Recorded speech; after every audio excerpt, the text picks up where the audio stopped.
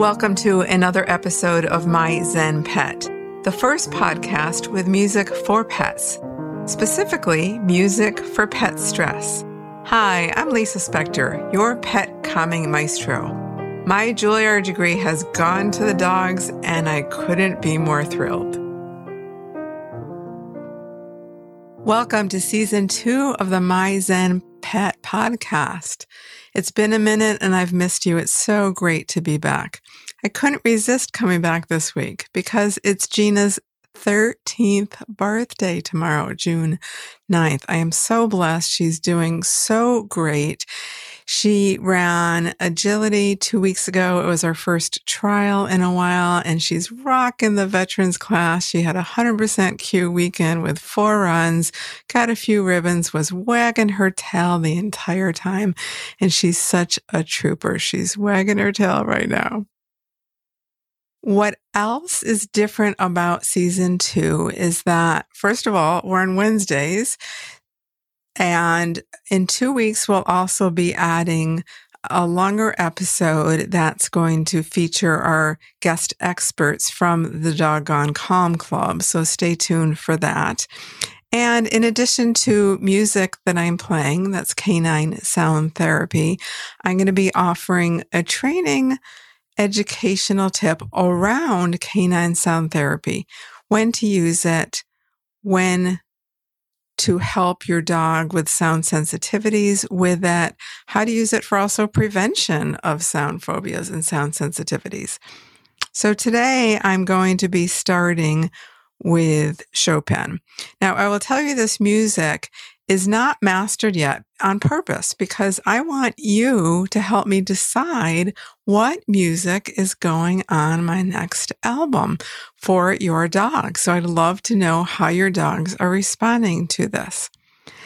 And this is a Chopin prelude, one of his 24. But what's a little bit different about it is that I've changed one thing to make it suitable for canine sound therapy. Chopin wrote this with a fortissimo, very loud opening. Well, if I played this like Chopin wrote it, that would charge your dog's nervous system. I want to discharge your dog's nervous system. So in addition to playing it soft, it's also a slow tempo, and it's also has a lot of bass, which leads to today's canine sound therapy training tip. Lower frequencies. So the piano has a huge range of highs and middles and lows. And in the lows that I'm accessing, I'm really bringing out the bass, which is the lows, because lower frequencies have been proven in multiple studies to calm the canine nervous system. And when you think about it, just naturally, how you use your voice with your dog. If you want to say, good girl, good dog, you tend to go into a lower voice. Sometimes you just instinctively drop your voice. You go into long legato. In music speak, it's called legato, these long, smooth lines, just naturally. Now, if you want to do the opposite, your dog is about to cross the street and you see a car coming, you're going to raise your voice. You're going to go into higher sounds without even thinking about it. And you are going to use short staccato, like, Fido, here, like really high pitched and higher than that, but I don't want to alert your dog right now, higher pitched and short staccato sounds in music speak. So I'm going to play this Chopin with these long legato lines. Now, I don't think Chopin would mind that I'm changing a little bit for your dogs.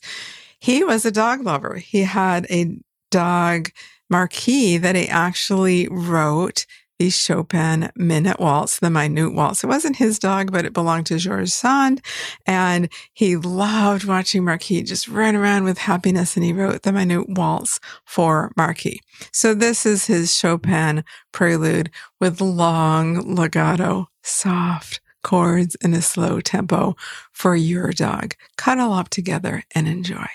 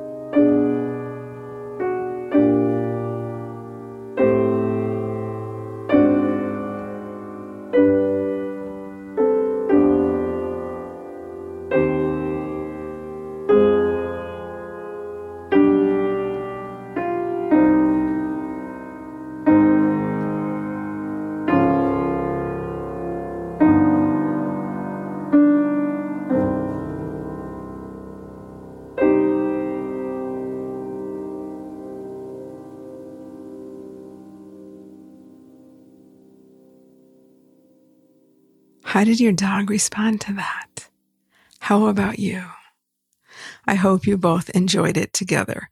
Please let me know. I really want you and your dog to help decide what goes on the next album of Canine Sound Therapy. What music is most effective for helping calm your dog's nervous system? You can email me, lisa@myzenpet.com, or DM me on any of our social channels and let us know. And it would be so helpful to get favorable reviews of season 2 of the My Zen Pet podcast. So thank you for considering doing that. And in the show notes is a link to Gina, a video of Gina showing you. So if a dog can do it with her paws, you can do it. It's really that simple. Also, consider sharing with a dog-loving friend. Thank you so much for listening. I'm truly honored. I know there's a million things you can be doing with your time, and that you spend it listening to My Zen Pet means the world to me. This is Lisa and Gina, and we are zenning out.